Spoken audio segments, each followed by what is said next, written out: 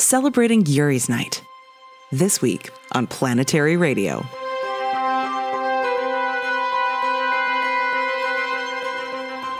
I'm Sarah Al-Ahmed of the Planetary Society, with more of the human adventure across our solar system and beyond.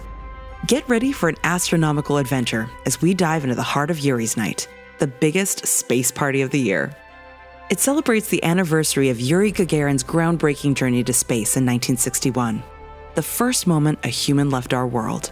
We'll bring you exclusive interviews and insights from Star Trek cast members, the director of NASA's Jet Propulsion Labs, Lori Leshin, and the reflections of astronaut Jessica Watkins as they share their vision for the future of space exploration. Finally, don't miss out on our What's Up segment, previewing the stunning night sky and a rare hybrid eclipse on April 20th. And now for some space headlines. Perseverance is sampling a new area on Mars. The rover, which has been collecting samples of the Martian surface since 2020, has moved on to a new area atop Jezero Crater's delta. The first sample was taken from a rock the science team calls Berea, which they believed formed from rock deposits that were carried downstream to this location by an ancient river. If so, this rock could differ from those originating in the delta. Meanwhile, the Ingenuity Mars helicopter that's been accompanying Perseverance broke the record this week by flying faster and higher than ever before. NASA is moving away from naming spacecraft after people. A new policy says that missions should be named after people only when their contributions are so extraordinary that any other form of recognition by the agency would be considered inadequate. This decision comes in the wake of critiques after the naming of the James Webb Space Telescope. Several JAXA missions may be facing delays due to rocket issues. The Japanese H-3 rocket failed in its first launch, possibly because of issues with its upper stage engine. Because the engine is very similar to the one that's on the H-2A rocket, launches of that vehicle are also on hold. This could delay the launches of the XRISM X-ray telescope, the SLIM lunar lander, and possibly MMX, a mission to return samples from the Martian moon Phobos. You can learn more about these and other stories in the April 7th edition of our weekly newsletter, The Downlink. Read it or subscribe to have it sent to your inbox for free every Friday at planetary.org/downlink. And now on to Yuri's Night. On April 12, 1961, Yuri Gagarin, a Soviet cosmonaut, made history by becoming the first human to journey into outer space. This day is now celebrated worldwide as the International Day of Human Spaceflight. In honor of Gagarin and all that has been accomplished as humans have explored space, we celebrate Yuri's Night, a global celebration of space exploration, science, and human achievement. Yuri's Night was conceived in 1999 by its founders, Loretta Hidalgo Whitesides, George T. Whitesides, and Trish Garner. The event has evolved over the years and is now run by the SpaceKind Foundation, a nonprofit organization with a mission to educate and inspire the next generation of explorers. This year's Yuri's Night theme is For All SpaceKind, a celebration of unity and inclusiveness. We live in a time when all of humanity exists on the surface or in orbit around the planet Earth. But that may not always be true. As humanity ventures to other worlds, and perhaps other stars, what celebrations will we take with us? The founders of Yuri's Night hope that this is a celebration that stays with us for generations to come as we venture out into space. It's hard to express what it's like to attend Yuri's Night. The electric energy of the crowds of space lovers in their space-inspired outfits. The clamor of Star Wars droids everywhere you go. The instant friendships that are made as the crowd gathers under the Space Shuttle Endeavour to celebrate and dance the night away. The event is packed with a star-studded guest list, including NASA astronaut Jessica Watkins, Dr. Sian Proctor, the pilot of the SpaceX Inspiration 4 mission, numerous cast and crew members from science fiction shows and movies, and a host of Yuri's Night ambassadors. There are also many talented artists and some of the most delightful and inspired members of SpaceKind you can meet. As we venture further into space and explore the cosmos, it's becoming increasingly clear that the divisions between us matter less and less. We're all just citizens of the planet Earth, and this concept is beautifully captured by the term SpaceKind. Yuri's Night and the SpaceKind Foundation are dedicated to fostering unity, understanding, and collaboration among Earth's inhabitants as we reach for the stars. Here's a short clip from Loretta Whitesides, the founder of the SpaceKind Foundation and a co-founder of Yuri's Night. That's why I launched SpaceKind. It's a new kind of space training. It helps you not only get to space, but like the person you are when you get there. Because who we are when we get to space, it's going to set a precedent for generations to come. Feels like this is a really important time for humanity. We have an incredible opportunity to use the move into space to make some critical course corrections in how we treat ourselves, how we treat each other, and how we treat our home planet. We're not passengers here. This is a spaceship. That's our windshield. It's got a pretty epic view of the galaxy. We don't treat it like that. It's time for us to step up and become crew of Spaceship Earth. I was exceptionally excited for this year's keynote, given by Jessica Watkins. NASA selected Jessica to join the 2017 astronaut candidate class. She has an impressive background in geological and environmental sciences. Jessica recently completed her first spaceflight on NASA's SpaceX Crew 4 mission to the International Space Station, where she spent 170 days in space. She's also part of the Artemis team. As we look to humanity's future in space, it's important to note that Jessica might become the first woman and person of color to step on the moon. Here's a bit of her reflections on her time in space from her keynote address. We have such a unique privilege to be able to see the Earth from this vantage point, to be able to see the diversity of colors and climates and ecosystems, and it really just drives home the importance of our responsibility to take care of it. The night sky from the cupola is equally as beautiful. Getting to see the stars in the sky, and then as well as all of the lights and city lights and lightning, thunderstorms that cross continents on the surface of the Earth.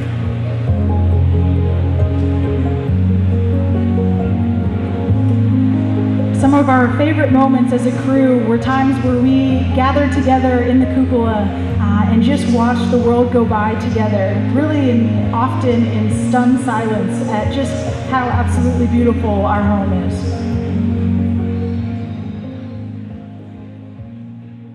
Jessica stuck around after her keynote for an interview conducted by Tawny Newsome. Tawny is best known to space fans for her roles as Ensign Beckett Mariner on Star Trek Lower Decks and Angela Ali in the Netflix original series Space Force, where she plays the first Black woman on the moon. Fittingly, Tawny had the opportunity to interview two groundbreaking women in the space industry, Dr. Cyan Proctor and astronaut Jessica Watkins. Cyan Proctor was the first Black woman to pilot a spacecraft aboard SpaceX's Inspiration 4 mission.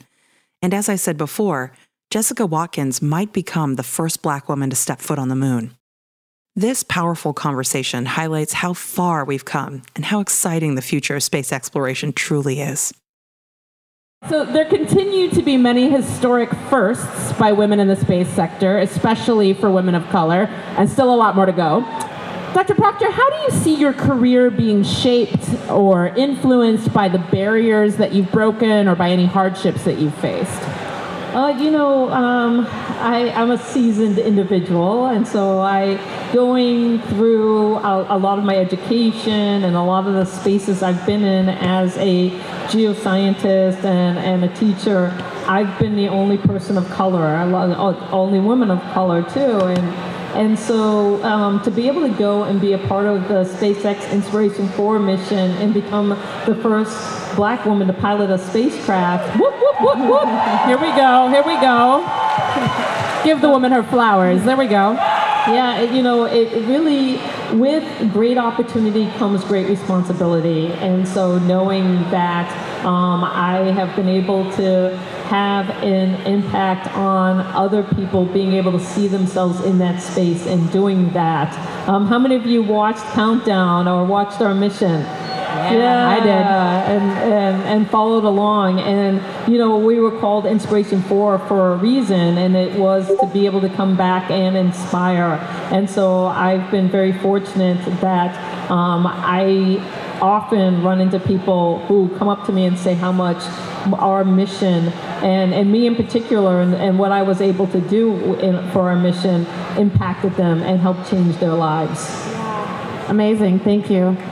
Dr. Watkins, same question. How have the barriers that you've faced influenced you or shaped you?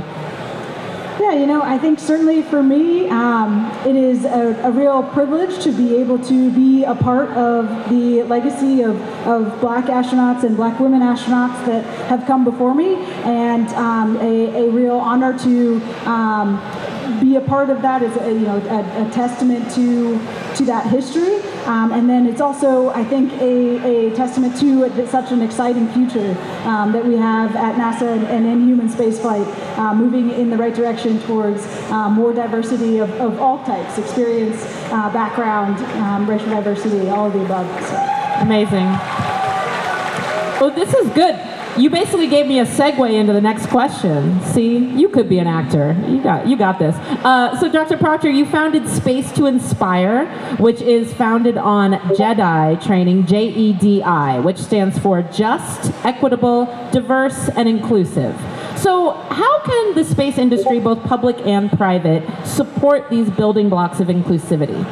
I think that when it comes to creating a JEDI space, that just, equitable, diverse, and inclusive space for all of humanity, who here wants to go to space? Yeah, right? And so the whole idea that we all play a part in the advancement of human spaceflight, and I think that it starts with us. And things like this, what Yuri's Night represents, what SpaceKind, if you haven't taken SpaceKind training, that's where I got myself grounded in 2020 with Loretta, and then ended up, again, a year later, winning my seat to space with Inspiration 4. But I think a lot of it is about us putting pressure on the people who are making the decisions and letting them know that we all want to be a part of the narrative of human spaceflight. And it might be a Star Wars acronym, JEDI, but it is a Star Trek future that we are trying to create. And it is grounded in that idea that we will boldly go together on this adventure. And so that's what that's all about. One of my favorite parts of Yuri's Night is the Spirit of Yuri's Night Award.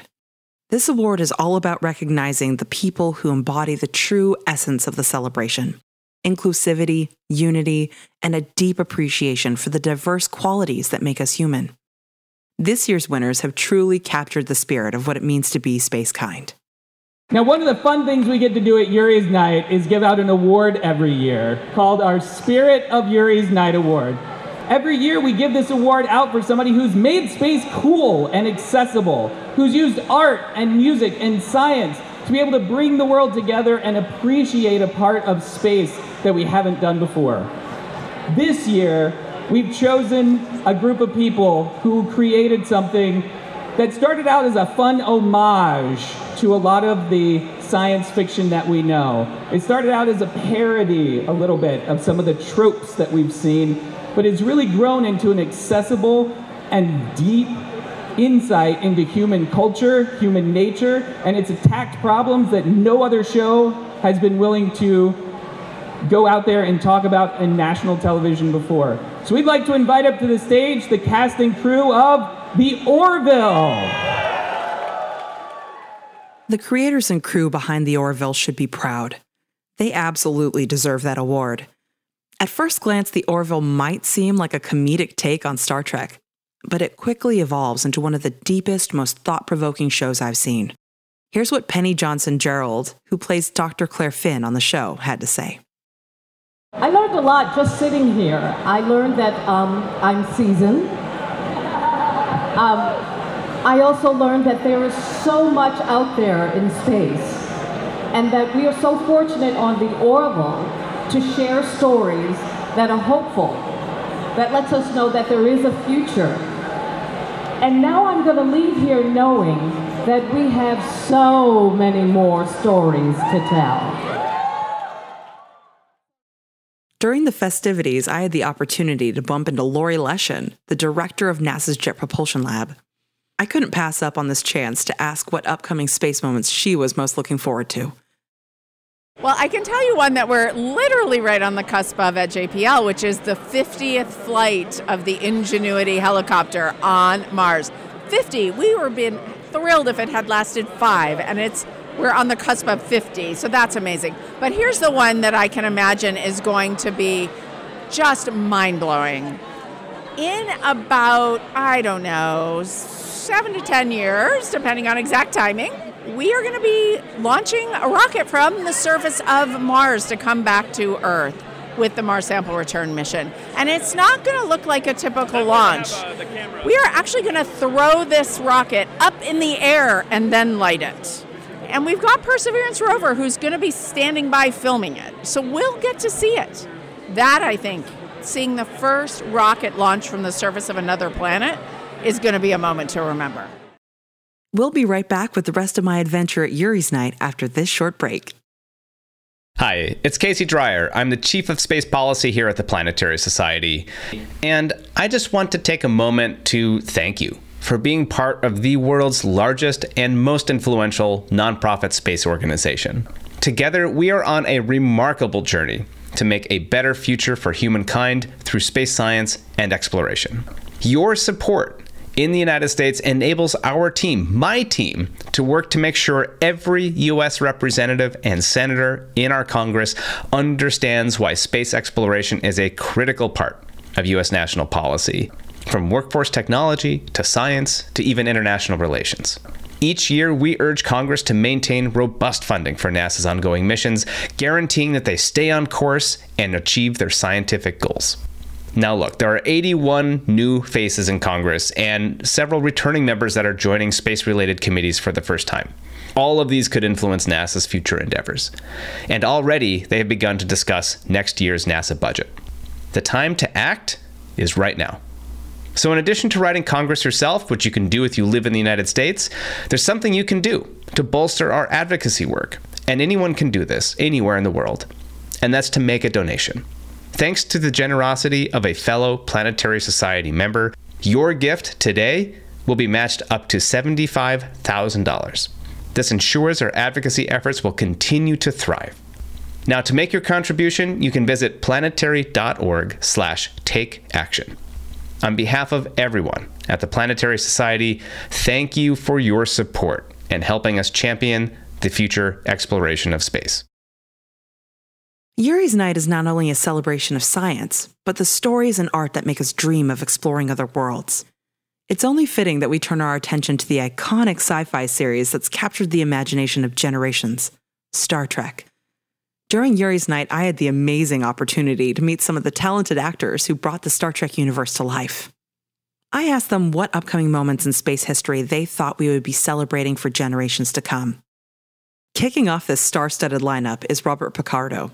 He's not only a member of the Planetary Society's board of directors, but also the actor who portrayed the unforgettable emergency medical hologram on Star Trek Voyager. I am happy to be here. I come to this event as much as I can. I think it's a worldwide celebration honoring the first human in space. Usually our fearless leader, Bill Nye the Science Guy, is here. He couldn't make it this year. So as I look at myself as not only a big fan of Yuri's Night, but I'm backup Bill. I'm here to represent our society. What I love about Yuri's Night is that this is essentially a moment for all of us to celebrate what humanity is going to take with us to the stars. No matter where we go, no matter what we do, moments like Yuri's Night, when we're celebrating something that is truly human, are beautiful, and we will carry that with us. So what other things that are coming up in space in the future do you think might be celebrated for generations to come? What things that are coming up now that will be celebrated generations from now? Well, for example, in the last year, we have the double asteroid redirect test. Huge success, proof of concept. We can save our planet if we have an asteroid on a collision course with Earth. We now know what to do. Now all we have to do is get the job done. That's why NASA is, I think, our best American name brand. We're doing things that are not just benefiting our country, that are going to benefit all of humanity. And also, of course, all the other space organizations around the world. We are engaged in things for the future benefit of all of us. I think we know now that our future lives in space. We are going to eventually outgrow or perhaps over-damage our home planet. I hope that doesn't happen. I hope we're smart enough to reverse all of the terrible things we're doing, eliminating so many species every year. There's so many things we need to do to preserve life here, but we also know that if we're looking hundreds of years into our future, space is our future. So why not get there as fast and as successfully as we can? And that's what nights like this celebrate. Next up, we have Tim Russ, who portrayed the logical and insightful Lieutenant Commander Tuvok on Star Trek Voyager. If you live in the Los Angeles area, you may sometimes find him at star parties, where he operates a telescope and shares his love of space with visitors. I am most excited about, number one, the discoveries we can make by using our new technology, the telescopes like the Webb, and being able to try to identify an exoplanet that not only could sustain life, that may actually have life on it. So we are right now at that point where we can do that. So I am waiting with bated breath to be able to for the day that they make this announcement, at breaking news on CNN or whatever it is, where they've actually discovered an exoplanet that shows signs of life. Now that could be either biological life or that could be artificial life, which would be even more exciting if they can find an atmosphere that contains chemicals that can only be manufactured and produced by technology. That's the day that I'm waiting for. Joining us next is Denise Crosby, best known for her portrayal of Security Chief Tasha Yar in Star Trek: The Next Generation. We need to carry forward the best of humanity.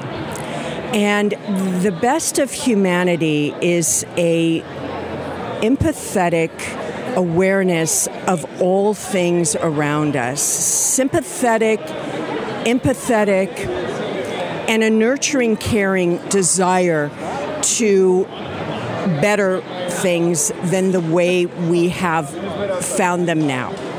So that to me is futuristic, and that means carrying along others who aren't as evolved, who haven't reached that understanding and that awareness yet. All of us are in a certain stage of development in terms of our psyche, in terms of our analysis, our development, our impact, and we need to be sensitive to that, not demonize, not criticize, but be caring of everyone, who they are and where they're at.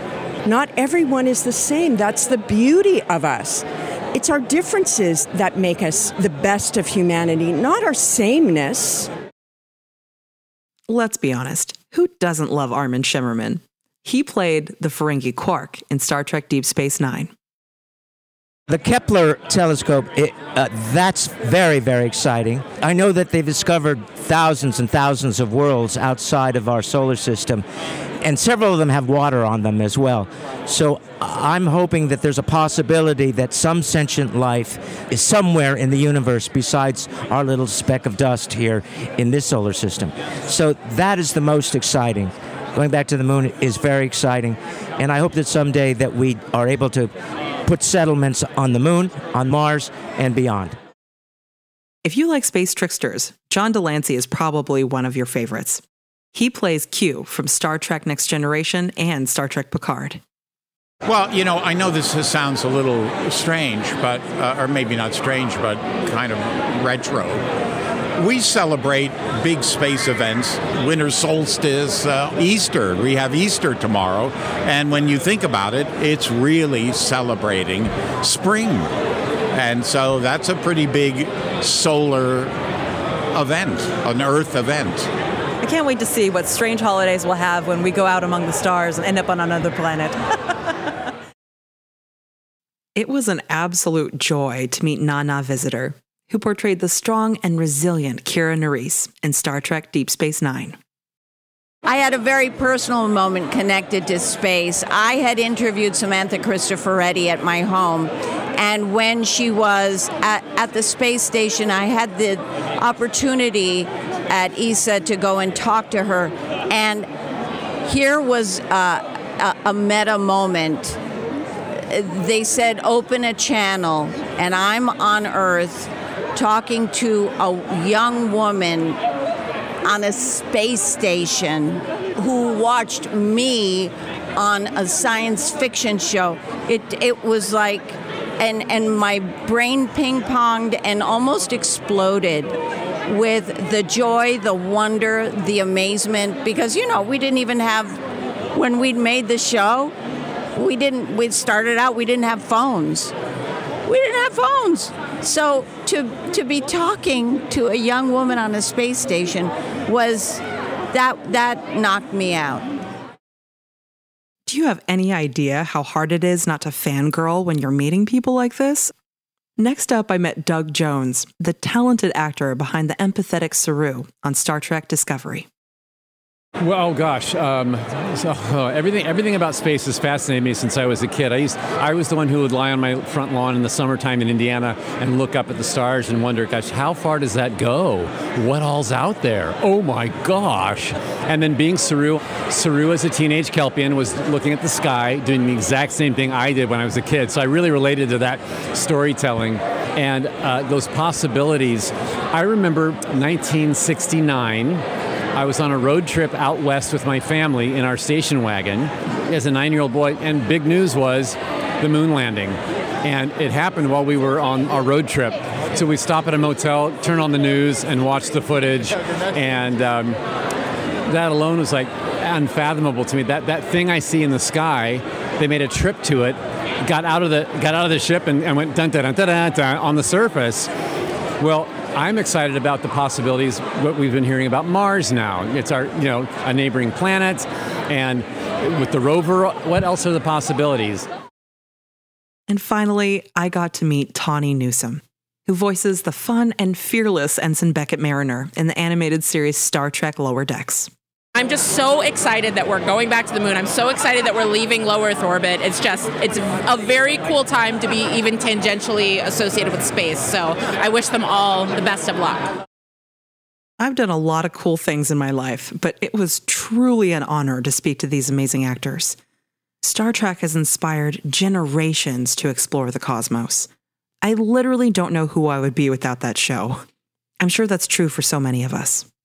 It is my deepest wish that we carry that spirit of kind exploration with us as we venture to the stars. Almost everyone you meet at space events like this have an amazing story. I asked a few of the attendees what they were most looking forward to in the future of space exploration. Hi, my name is Sarah Soward, and I'm a contemporary surreal wildlife artist. There is this awesome thing called the Lunar Codex that was put together by Samuel Peralta, and it is basically a series of time capsules of art in all its forms. So there's writing, there's music, there's fine art that's being transformed into a digital medium and then launched onto the moon. There's already one launch that's happened, the Artemis, that went up and back down, and then there are 3 more happening, 2 this year in 2023, and then the 3rd scheduled in 2024. And that's what my art is going to be on, the Polaris mission in 2024, and it's going to land on the southern pole of the moon and stay there for I don't know how long. The painting that's going up is called Luna, and it's part of a series that I worked on that is actually inspired by the moons of our solar system and the deities that inspired their names. Hi, my name is Darren Moser, also known as Dr. Sci-Fi, and I'm standing here with my puppet. This is BD-1, which is a video game character from Jedi Fallen Order, a Star Wars video game. I've been coming to Yuri's Night for a couple of years. It's a lot of fun seeing people who are very creative, who are bringing all sorts of cool things and really love space. One of the things that I'm really looking forward to in the coming years that we can look to, not just the rocket launches, and now we're launching from here, the West Coast. We're launching from Florida, and I think every time you see a rocket go up, it is just an amazing thing. So I think that's one of the reasons things like Yuri's Night are so important, to just bring out that spark of that future. So my name's David. I'm a camera operator here out in LA. Love sci-fi. It's kind of what inspired me to get into the film industry. And I'm really excited to see humanity really actually taking the step forward, or I guess back to the moon again, finally, announcing the new crew, seeing who the first woman and person of color astronauts are going to be to go around the moon, hopefully one day soon, step foot on the moon as well. And even the first Canadian, too. That's really cool. Growing up, not really seeing much going on in space other than the shuttle era and the end of it. You know, it was kind of disappointing, but now there's actual progress going on, and it's just really exciting because it's, you know, the sci-fi part of me just goes, oh, wow, it's not sci-fi anymore. It's actually happening. So that's really exciting to see. Later on in the night, I ran into a good friend, David Pinsky, who's a museum guide at Griffith Observatory and a lover of meteorites. He was the person who first told me that the Planetary Society was hiring, and that act of kindness changed my life.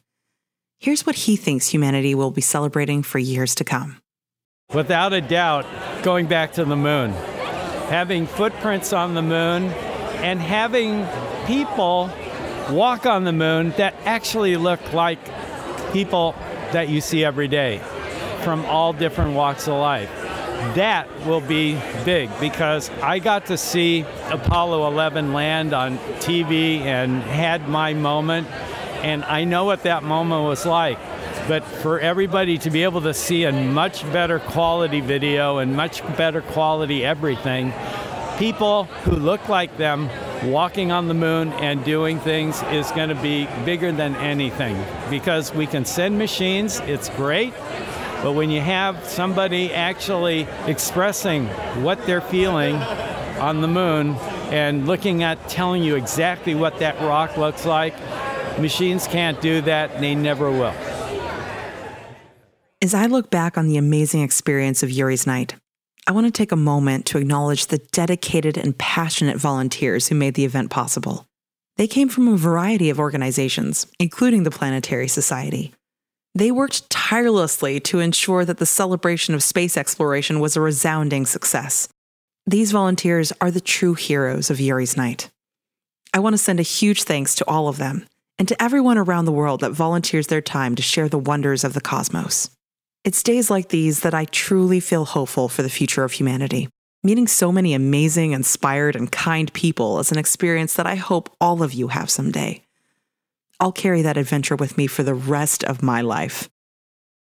Not everyone is lucky enough to live near a Yuri's Night celebration, but no matter where you live on this beautiful planet, you can take a moment to appreciate the night sky. Here's Bruce Betts, the chief scientist of the Planetary Society, for What's Up. Hey, Bruce! So, now that I have fully established that I, spent all of Saturday being the sparkly, magical space girl I want to see in the world, what are you doing to mark, this International Day of Human Spaceflight? I thought I would work on space-related topics and then maybe look at the night sky and check out space overhead. I mean, it's worth doing, especially after that ridiculous image of Uranus that just came out from the James Webb Space Telescope. Have you seen that? I have. It looks quite spectacular. It's another amazing picture by an amazing technological achievement. Well, since our eyes can't do what JWST can. Maybe yours can't, but, much easier than Uranus is Venus, which is hanging out in the west after sunset, looking super bright. I feel repetitive, but don't lose track of our friend Venus. It's really cool looking. And Mars is getting dimmer, but it still looks like a mildly bright reddish star. Orion and the other bright stars that have been hanging out with it for a while, they're going to separate. They had a little fight with Mars, so, gotta worry. You can only keep them happy so long. And then in the pre-dawn east, we've got yellowish Saturn. And big stuff coming up, depending on where you are. A hybrid solar eclipse on April 20th.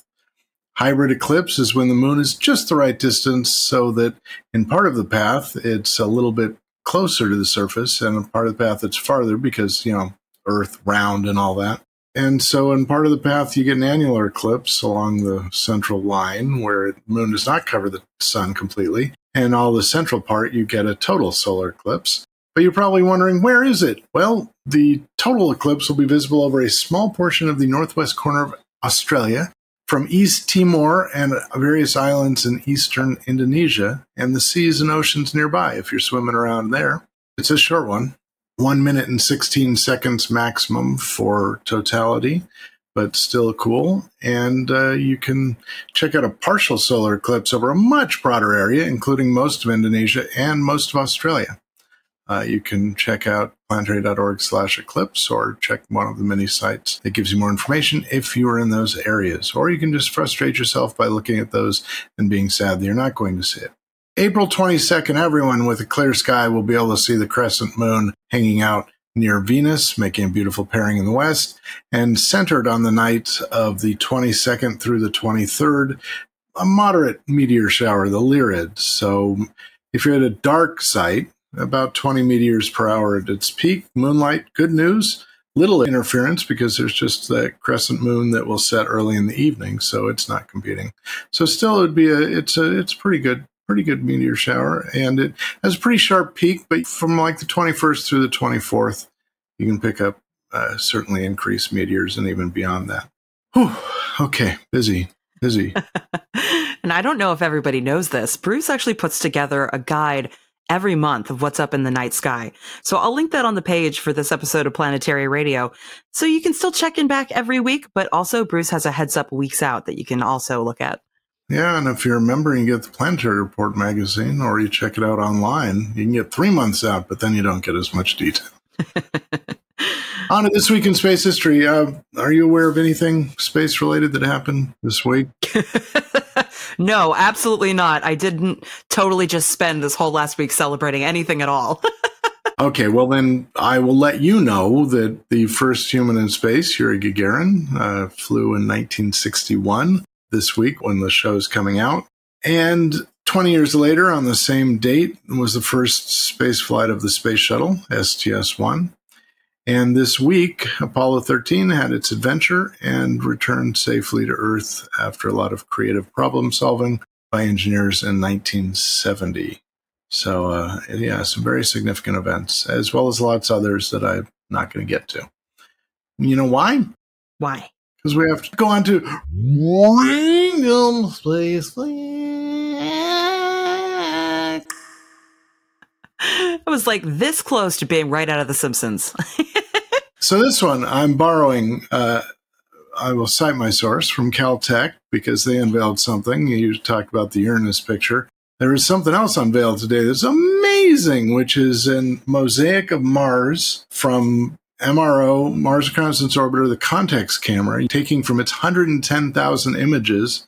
There's a 98 or 99% of the surface at 5 meters per pixel in one interactive image, and it's amazing. So I so wished I'd had this when I was playing with Mars Surface Science to get an idea. It can be accessed through Caltech's Bruce Murray Laboratory for Planetary Visualization, and yes, that is the same Bruce Murray who has co-founded the Planetary Society and was my PhD thesis advisor. Now we get to the really kind of the weird fact part of it. The full mosaic is 5.7 terapixels. Ugh. And taking straight from the Caltech release, if it were printed out at 300 dots per inch, the standard printing resolution for Mini, the resulting image could be used as a sunshade for the entire Rose Bowl and a significant chunk of the Rose Bowl's parking lot. That is a big image, but I just couldn't believe when you go online and you go through it, it's very easy to move around. And so there's higher resolution coverage of parts of Mars, but to have an entire mosaic of essentially almost the whole planet, it's just incredible. So I got excited. No, it was absolutely amazing. You know, I saw it come into my email when you sent it to me, had to check it out, and my gosh, it's startling. Yeah, it's amazing. Let's go on to the trivia contest, shall we? Let's do it. I asked who took the iconic picture of Bruce McCandless floating untethered over the Earth during the first flight of the manned maneuvering unit, where he's just floating out there over the space in the background, Earth down below. How'd we do? Interestingly, we had a lot of variation on this one. It seemed like people had a hard time trying to find the answer to this, even the ones who did admit to Googling it. But the answer is Robert Hoot Gibson. That's got to be a really weird moment to just be watching someone on your crew just floating in space. It was amazing, and Hoot Gibson was a pilot, astronaut, flew on several missions, and so he had the camera. and took that stunning picture of him just hanging out there. So cool. All right. You got anything more? Anything exciting? You got a winner, maybe? Our winner this week is Steve Sheridan from Redondo Beach, California. So we'll be sending you a Goodnight Oppie thermal mug. And I hope you cherish it because there were several people that are like, please let me have the Oppie thermal mug. So I don't know. Our supplies are running a little low, but I will continue giving them out until we run out of awesome Oppie thermal mugs. Ooh, and I did like this. It's been a while since we've shared one of our poet laureates' poems that they sent in. Dave Fairchild from Kansas, USA sent us this poem. Back in 1984, a backpack went to space where Bruce McCandless wore it, and it wasn't commonplace. In fact, it was a first in line, the Jetpack MMU, that took him out from Challenger. 300 feet he flew. And while he did, his fellow crewman, Hoot, had snapped a pic. Iconic still, though 40 years has passed since that click. Then later on, McCandless helped to launch the Hubble round, another NASA astronaut with wonders all around. Snaps. I love it when people send us poetry. And it's been increasing over time. I don't know if that's ChatGPT's fault, but I still love every poem that people send us.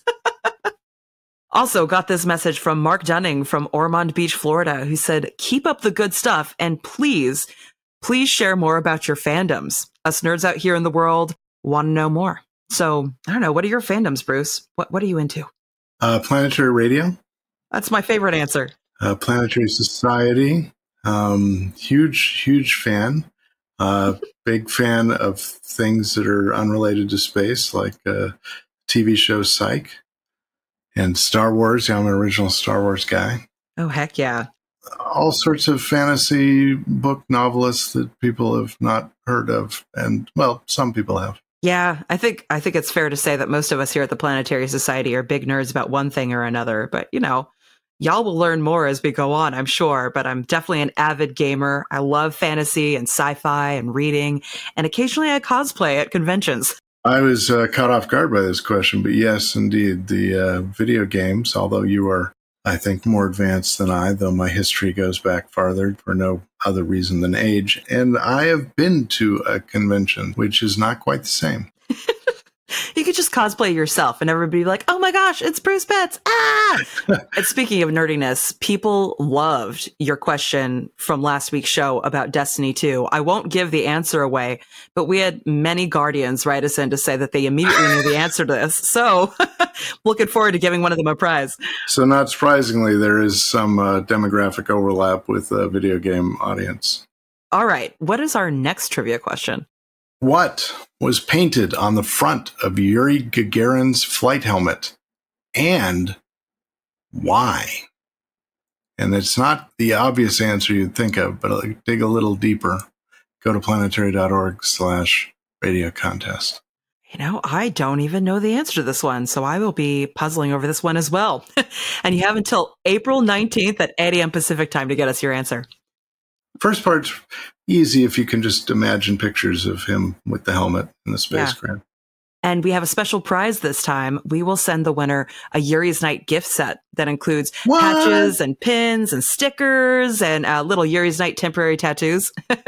So get us your answers. This one is totally worth it. All right, everybody, go out there, look out the night sky, and think if you, and you wouldn't, of course, carve something in a tree, what would it be? Thank you, and good night. We've reached the end of this week's episode of Planetary Radio, but we'll be back next week with more space adventures. Planetary Radio is produced by the Planetary Society in Pasadena, California, and is made possible by our space partying members. You can join us as we continue to celebrate humanity's amazing achievements in space at planetary.org/join. Mark Hilverda and Ray Paoletta are our associate producers. Andrew Lucas is our audio editor. Josh Doyle composed our theme, which was arranged and performed by Peter Schlosser. And until next week, Ad Astra.